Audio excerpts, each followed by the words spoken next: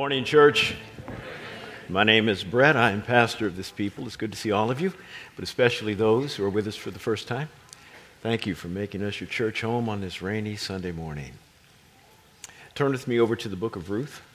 We're going to continue our series on men and women of the Bible, and we're going to concentrate on Ruth today, but we're kind of going to get a two-for-one. We're going to look at Naomi quite a bit. Two women that had significant impact on what it means to do relationship well, our understanding of the Bible, understanding of what it means to commit to one another. We're going to look at Ruth chapter 1, verses 8 through 18. Ruth chapter 1, verses 8 through 18. The title of the sermon is Ruth, Extender of Family. Ruth, Extender of Family.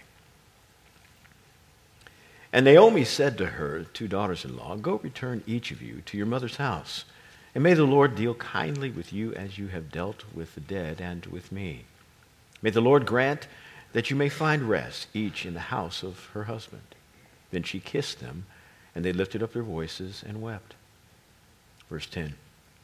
And they said to her, "No, but we will surely return with you to your people."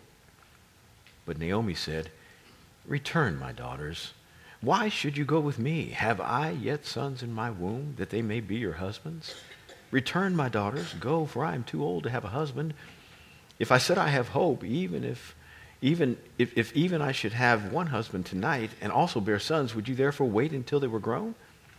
Would you therefore refrain from marrying? No, my daughters, for it is harder for me than for you, for the hand of the Lord has gone forth against me." Verse 14.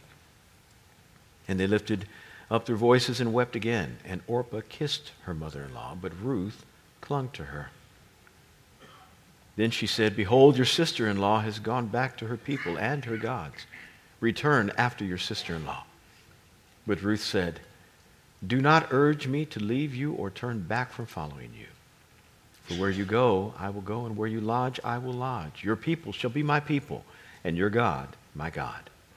Where you die, I will die, and there I will be buried. Thus may the Lord do so to me, and worse, if anything but death parts you and me." Verse 18, and when she saw that she was determined to go with her, she said no more to her. Lord, help us we study your word. Three things we're going to talk about in this passage. One, their initial commitment, meaning the daughters-in-law, initial commitment. Two, Naomi's willingness and insistence in her pushback of their commitment. And then three, the kind of commitment that Ruth gives and that opposed to Orpah's. Now, the background to this passage is that Naomi, Ruth, and Orpah are all related by marriage. Naomi had moved with her husband Elimelech to the land of Moab because there was a famine in Bethlehem where they lived. And the famine was so severe that no one could get any food, and so their best option was to go to Moab. Moab was not a part of Canaan, meaning the land of the promise which God had given the people of Israel to possess. It was outside of the land of Canaan. They sojourned there, and they were able to find some degree of provision. While there, they had two sons, Naomi and Elimelech. I'll say that differently. While they were there, they brought their sons with them to sojourn. One named Mahlon and the other Chileab. These two boys married Moabite women. Mahlon married Ruth, and Orpah married Chileab. In the events that occur, Elimelech, Naomi's husband, passed away. And so did the two husbands of Ruth and Orpah. And so you've got now a mother-in-law with two daughters-in-law left. It's sad in every respect. Famine in the land caused them to move. They move to a place where they think provision is going to happen, and they lose more than they gain. But Naomi gained something in the process. Though she felt like she was the loser in all of this, her commentary was, "The Lord has dealt bitterly with me. He has been against me." I don't know that I would judge her on the basis of that comment or look at all of her theology as being wrapped around those words. I think all of us, if you live long enough, have been through difficulty enough to begin to question, is God with you? Said things you probably wished you could take back. Lord, I can't believe, do you care? I mean, all those things seem to come out of our mouth when we are in the midst of really hard times. And this was one of the hardest. If you are a widow in this time period, in this culture, there's no upward occupational mobility for you. There's no place for you to go. You basically are relegated to begging for the rest of your life. If your husband has not set aside the resources necessary for you to be provided for in the event of his death, you're a beggar. And it's obvious that wherever her husband and she came from, Naomi and Elimelech, it wasn't good when they left, or else they would have stayed. So famine has caused difficulty to be in their home, and they've gone to a place to try to find some provision, and they have wound up being worse than when they came. This is why Naomi says, I'm empty. I have nothing left. Now, in order to understand this passage as well, from a different perspective, why Naomi speaks as she does to her daughters-in-law with respect to her not having any other children, for them to marry or being able to remarry and then bear children, and them waiting until those children had grown up. There's a thing called levirate marriage that's in Scripture. It is a practice that was employed on a regular basis in this time period, and even through some of the monarchical moments, we believe. But after that, once the kingdom had passed, generally speaking, this didn't happen anymore. But it was that if a son of two parents had a wife, and those parents also had another son, so they were brothers, and the brother who was married died and left a widow, then his brother, generally speaking the eldest brother, was to take his widow as his own wife and then bear sons in the deceased brother's name, in the sibling's name, and give the children that were born to that woman an inheritance from his own resources to carry on the name of the deceased brother. It's called levirate marriage. You'll find this in Deuteronomy 25. It was supposed to be practiced on a regular basis so that the name of the deceased was not extinguished from Israel. God cared about legacy. So this is the perspective from which Naomi is speaking, saying, do I have any other sons to give you? And I'm too old to marry. And even if I did marry, would you wait around until they were old enough to marry? Would you not marry instead? I'm in a bad place. There is no reason for you to ever stay with me. I have nothing to give you. Now, what's lost in this conversation is the fact that Orpah and Ruth even want to stay with their mother-in-law. There's a conversation about how we want to be with you, which speaks to who Naomi is. Wow. And as much as we're going to talk about Ruth today, it would be wise for us to look in the mirror and see if there's anything that looks like Naomi in us. Is there anything about us to which people would want to commit? Is there something really attractive about our relationship with Jesus that would want to make people say, even when we tell them to leave, I ain't going, because you're amazing. I can't find anybody like you. I would rather be poor for the rest of my life than to be without you. In fact, I am more wealthy when I'm with you than I am without you, even if I have stuff. I consider it my privilege to sacrifice everything I've got to be with you. Is there any Naomi on the inside of us? I mean, this passage always brings conviction to people about what their loyalty looks like, how committed they are to somebody else or to a group of people. But we hardly ever look at who we need to be, because at some point you're going to be in need. At some point you're going to have help. You can't live independently. Christians were never meant to live in a silo. We're meant to live connected. And generally speaking, you want people to connect to you for more reasons than just because they have to. I'm a Christian. Okay, I'll be with you. You hate every moment of it. You want them to commit to you because there is no better place they could be, even though your circumstances are horrible. I don't know if you could get worse circumstances than Naomi. Because even as she was going back from Moab to Bethlehem, to what was she returning? Okay, the famine had ended, but that didn't mean that resources were available to her.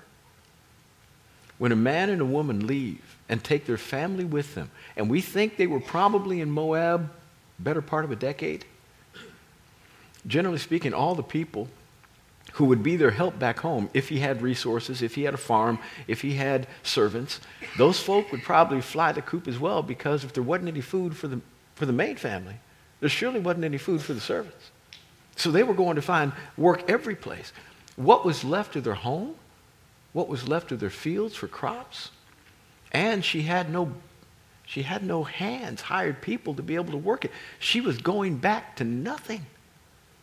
And this is why she was telling her daughters-in-law, I'm the last person you want to be with because I've got nothing for you. She was pushing back for their well-being. This happened right around the period, we think about 1000 BC. Happened in the period of the judges. So before the monarchy, first king was Saul, second was David. Before the monarchy, and someplace before you get to Samuel judged Israel for a long period of time, you have this occurrence. We think Samuel probably wrote the book, and it happened either at the end at the beginning of his judgeship, and he was able to at least view a little bit of it or hear about it. But we do know that it probably happened in the last 1100 to 1000 BC, because Ruth winds up marrying a man named Boaz, and they become the great-grandparents of David. So you can generally get great-grandparents, great-grandparents, within a 100-year time span, or shorter. So that's the time period we're talking about. And there really wasn't much for Naomi in any way. And she was trying to do what she could to help her daughters-in-law have a future.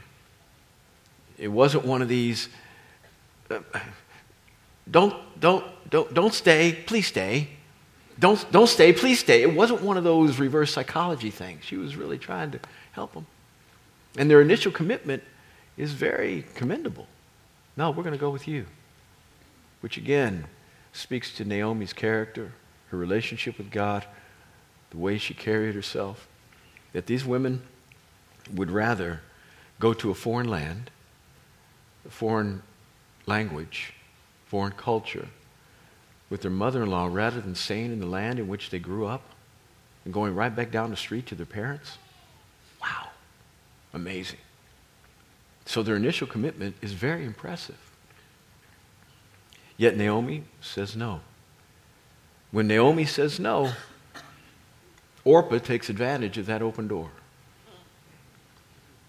Now, you really can't ascribe any sin to Orpah. All she did was do what her mother-in-law said. Now, she did commit in the beginning, I'm going to follow you. But her life really couldn't back up her words. She bounced the check with her actions that her mouth spoke. But she had some justification for doing it, because mother-in-law said, I'm good. I don't need your help. I'll be fine. You need to pursue your own purposes and destiny. And though Naomi opened the door, when Naomi opened the door, Orpah just went through. So it's hard for us to say she did something wrong. But in the kingdom, at moments which are most critical, you don't have to do wrong to be wrong. You can make a decision that might be good, but it might not be best. You don't have to sin to miss the mark. You just have to go 3 degrees left in an option situation of what might be best. And here Orpah decided to go a different direction. And Ruth, it says, clung to Naomi. I don't even know what this means. I mean, I know what it means. But I can't get the motivation behind why she did it except that the Spirit of God empowered her to do so. Because there was no natural reason. And everything about this passage is being tied unusually. Being tied unusually and relationally to people that you are not naturally drawn to. All of nature would have said, go back home. All of usual says, go back home. All of familiar says, go back home. And she chose unusual, unfamiliar, and unnatural.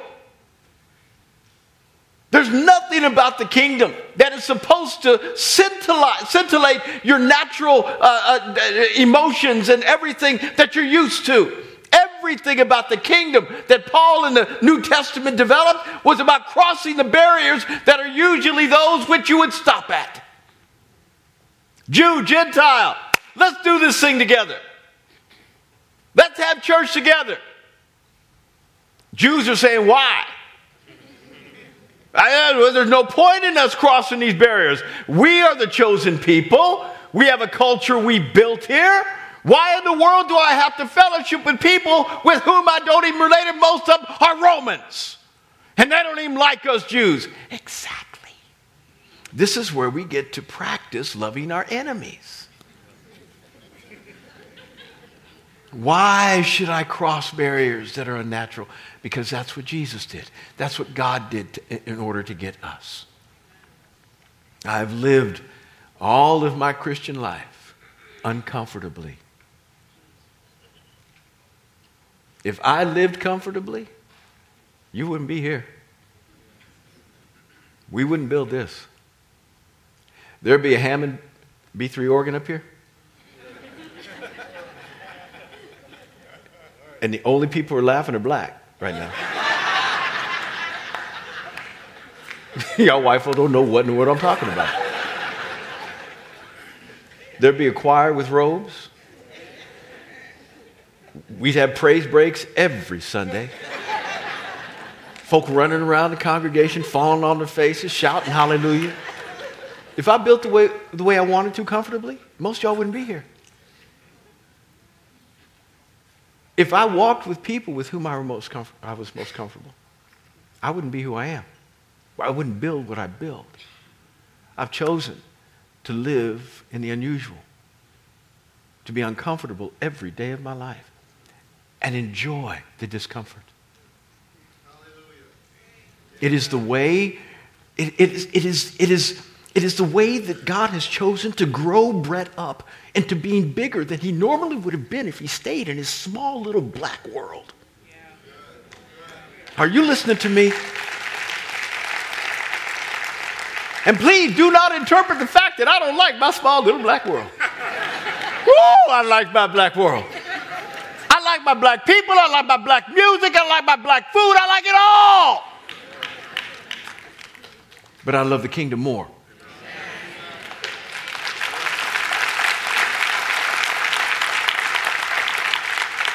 And so I become reflexive in my ability to sacrifice that which is really pleasing to me in order for others to benefit more from the stuff that God put on the inside of me. How I present, the way I talk, the way I fashion this congregation is all about the eclectic nature of our community and making sure we build something that everybody can be a part of, not just folk who look like me. Now, I can't do it perfectly.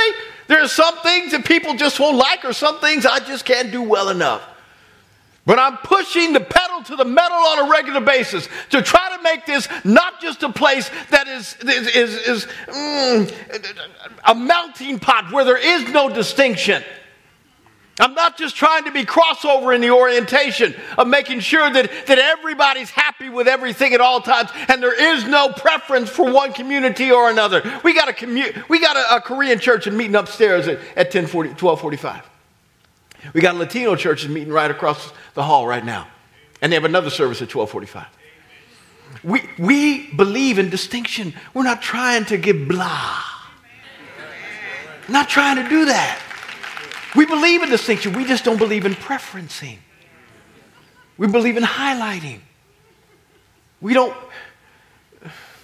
in order for somebody to make themselves feel more comfortable around me who's not African American, they will tell me on a regular basis, Pastor, I don't see color. I said, I see it every day. Every day I see it. I just don't give preference to it. And if you don't see color, you don't see Brett. Because my color has shaped who I am. I don't want to depart from my African American heritage, and I can't if I try, because everybody else puts me there. So you need to see me for my color. You need to understand where I come from. And I want to know you. It's just that it doesn't matter when it comes to my preferences. I value who you are regardless of where you came from or what color you are. And I need you in my life, but I want to understand who you are, and I can't do that unless I look at you and realize you're different than me and embrace that difference. Are you listening to me? Doing the unusual and crossing the borders that are barriers normally is everything that God does. It's natural for him. And Jesus crossed all kind of borders to get to you. He left heaven to come to here. He took on human flesh, which all of us consider normal for entering the earth, but him, it was a downgrade. He who was omnipresent now was confined to a 16-inch, 5-pound, 6-ounce baby body. That was a border that was hard to cross. Now, he had no fears, but I would have been claustrophobic. He who had all power became as weak as any could be. That's a border that was tough to cross. He who was all wise, omniscient, all-knowing, now had to be taught by his creation what 2 + 2 equals. That's a border that was difficult to cross. He who had no need now needed to be provided for at the basic levels of human existence in order to survive one day to the next. And then he had to experience everything through which we've been, yet without sin. All the pains and pressures of what it meant to do wrong but never do wrong. He crossed a lot of borders to get to you, to get to me. It says that Orpah kissed her, said bye.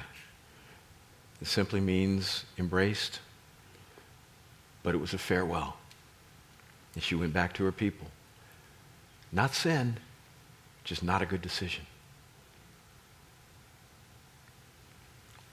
Ruth, on the other hand, clung to her, which made Naomi push back even more. I mean, she had already said, don't go. They said, we're going. She said, why would you go? I don't have any more sons for you. Orpah leaves. And then Naomi says to Ruth, look, your sister-in-law's gone. Follow her. Don't be a fool. God has dealt bitterly with me. And if you follow me, you might inherit some of that. Don't be foolish. Go back home. To which Ruth says, stop entreating me like that. Ruth rebukes her mother-in-law, which hardly ever happens. Juniors don't rebuke seniors. You ever tried telling your mom and dad they were wrong? I did that once. I'd rather let God do it from now on. I just said, I'm done. I can't do that anymore. Stop talking to me about this. For where you go, I will go. So I'm going to follow you. Where you lodge, I will lodge. So I'm going to live with you. Your people are going to be my people. I mean, at every statement, she's upping her commitment. With Naomi just listening, thinking, who are you? Your people are going to be I'm going to adopt your people as my people. It's not just you I'm following. It's not just you with whom I'm going to live. I'm going to live with your people. I'm going to become Jewish. Your God will be my God. You're leaving your people. You're leaving your gods. You're leaving your home. This is what it means. I didn't ask you to do any of this. But if I were to ask, it would just be to accompany me to Bethlehem until I can get settled and you go back home. I'm not asking for, you're doing this? Yeah, and by the way, where is your burial plot? Greystone Cemetery. I'm going to buy a plot right there. Right in Bethlehem. May God deal with me severely if nothing but death separates you from me.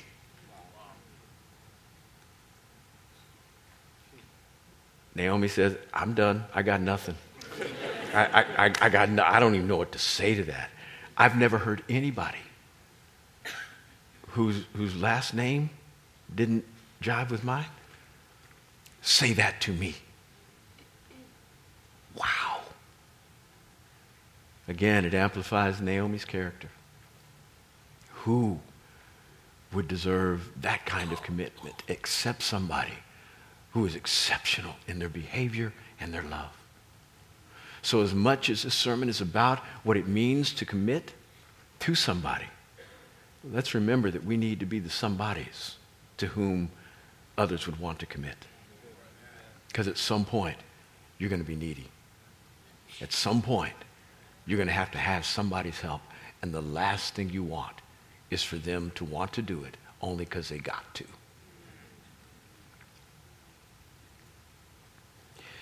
Ruth decided to cross boundaries that were unusual.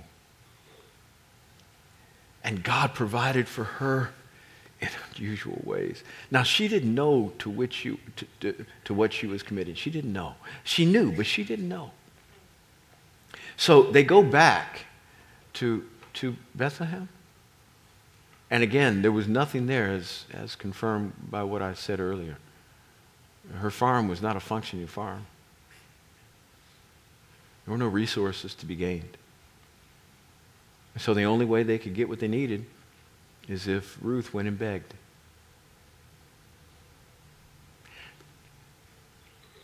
What would it look like to all of your relatives if you made this kind of commitment to somebody and you wound up on the corner with a sign saying, "We'll work for food"? That's what Ruth committed to. She became a beggar.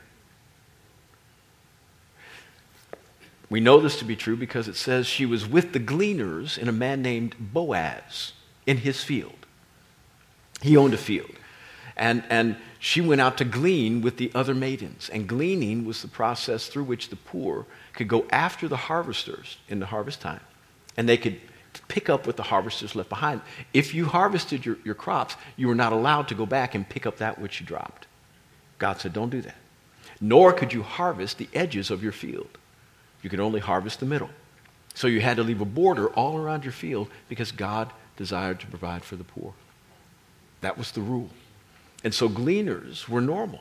That after the harvesters would go pick up the harvest, you'd see these men and women coming behind them, picking up what they left over, and going along the edges of the field to bring in for themselves what they could. Ruth packed up her stuff every morning and decided, I'm going to go with the gleaners because that's what needed to happen. She became the provision for her mother-in-law, and she had to be confused as being somebody who was poor, not by choice, but just poor, and do the things necessary just to put food on the table because Naomi didn't have the strength to do it. She was too aged. So Ruth went out gleaning. Boy, I imagine she was challenging her faith. Did I make a good decision? I mean, what would Mama think if I was out on the corner begging for food when I could have been back home with her? Sometimes identifying with people in the fullness of their need is one of the greatest treasures you can give. That's what Jesus did for you. That's what Jesus did for me. That's right. He identified with us fully. He identified not only with our humanity, but identified with our sin, confusing himself as being a criminal. He knew he was innocent, but everybody else didn't. Surely if somebody is being crucified, he must have done something horribly wrong. He must have committed treason. He must have said something. He must have stolen something. There must be some reason that they put him on that cross. And not once did he try to vindicate himself by saying, I want you to know I don't deserve this. It's all for you that I'm doing this. Just FYI. Never did he vindicate himself. He allowed himself to be counted among the sinners.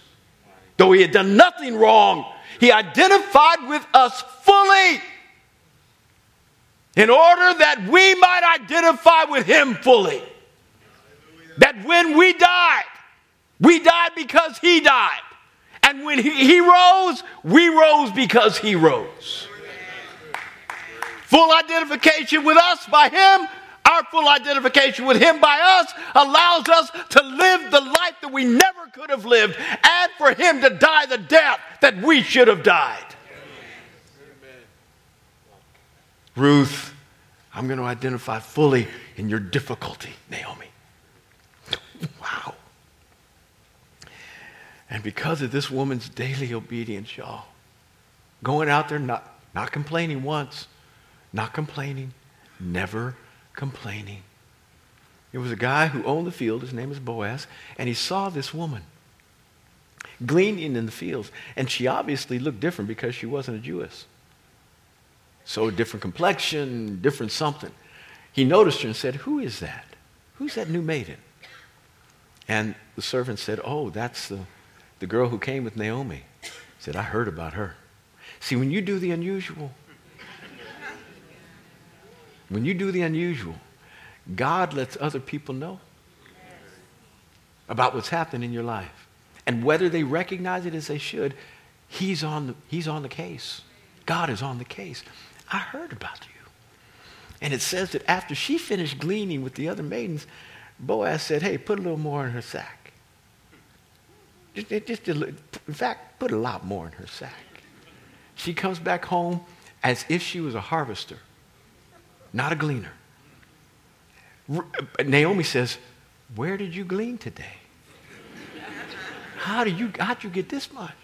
She said, well, there was this man named Boaz. You know him? Oh, he's my relative. He's one of the closest of kin. Whew, look how the Lord has provided. He put you in a field. I didn't even know, but you wound up there. That's really cool. Oh, the Lord doing something. Girl, listen, go back tomorrow. I want you to do this. The Lord got something for you in this, girl. I'm telling you, just listen to me now. I know what I'm talking about. She winds up marrying Boaz. When you identify in somebody's weakness, God begins to manifest his strength. Great. That's right. He hadn't forgotten about you. That's great. But like Corey said when he talked about the offering, you never do it to get. You do it because you love. You just love. He's one of our nearest of kin. He'll help. Turns out that Boaz marries Ruth and becomes the great-grandmother of David, second king of Israel, the most important king of Israel.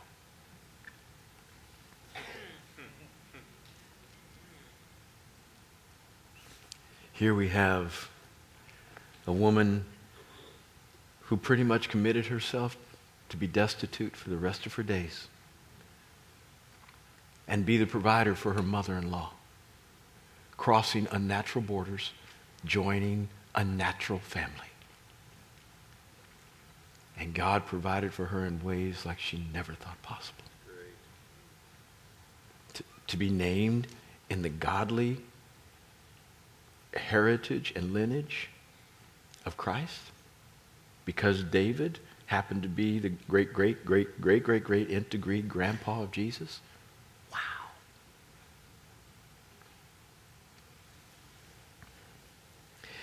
This passage has been too often used to try to homiletically manipulate people into being committed to a local church. If you are a Ruth, you'll sign up for membership. Because that's what loyalty looks like. I don't believe that. It can't extrapolate to organization, but this is all about committing to people. Finding those to whom God has joined you and not leaving. It doesn't matter how difficult it gets. You stay. You don't stay because it's fun. You don't stay because it profits you. You stay because you love. You cling to people because you can benefit them. It has nothing to do with how much they will benefit you. I've been walking with Jesus for over 38 years. And by His grace, there's nobody I've ever left. I've been sent. I was sent from a church in Indiana to here. But I carried those people with me in my heart, and they supported me. My first pastor, Mitch Smith, was here at our dedication service 4 years ago as we dedicated this building. We're great friends. Since I've come here, by the grace of God, I've never left anybody. I've had people leave me, and I pray for them and bless them. But I know what it's like to live in such a way as to commit to folk who aren't like me at all, and to love them even in the midst of their pain, and to identify with them as being confused, as being just like them even when they had done wrong or they were less than. I know what it's like to be there, so I'm not preaching to you out of just theology. This is a practice. But it doesn't mean that I make this commitment to everybody I know, because there's no way Brett can be spread that thin. But there are people that God puts in your life that you know you ought not leave. I don't know who they are, but God will reveal them to you. And it won't be sin for you to go. It just won't be best. And as a result of you hanging around, as a result of me hanging around people, God has seen fit to increase my lot beyond that which I ever thought possible. There were times when I found myself gleaning, only to find myself gleaning in the right field. And I'm begging you, if you haven't experienced the joy of sacrifice that requires you to give like Ruth, I pray you would soon. You'd find somebody that God has joined you, to whom God has joined you, that can benefit you in no way possible that you can see. And give yourself for their benefit. The other thing is that there is a note of church affiliation in this, if you will, in that she says, your people will be my people. But please do not interpret my extrapolation of your people will be my people to the idea of what it means to commit to a church, to where now you think Pastor Brett is saying, I need to commit to this church. No. Listen, sometimes I don't even like me. But I have no choice but to be with me. I get it. We may not be your cup of tea. You may not like anything that we do, or you might just be tolerating it because it's the best thing you found, but you're looking for better. I get it. If we aren't it, I'm not mad at you. You go to another church as long as you go and stay, meaning find some place rather than just flittering around like a butterfly. Oh, I'm going to be a consumer Christian, get a little bit of this at the Walmart version of church over here, then I'm going to go to Target church over here, then go over here to the Walmart Supercenter over here and get a little bit more, and you just get what you can as best you can and do Western Christianity rather than finding yourself in the roots of Scripture.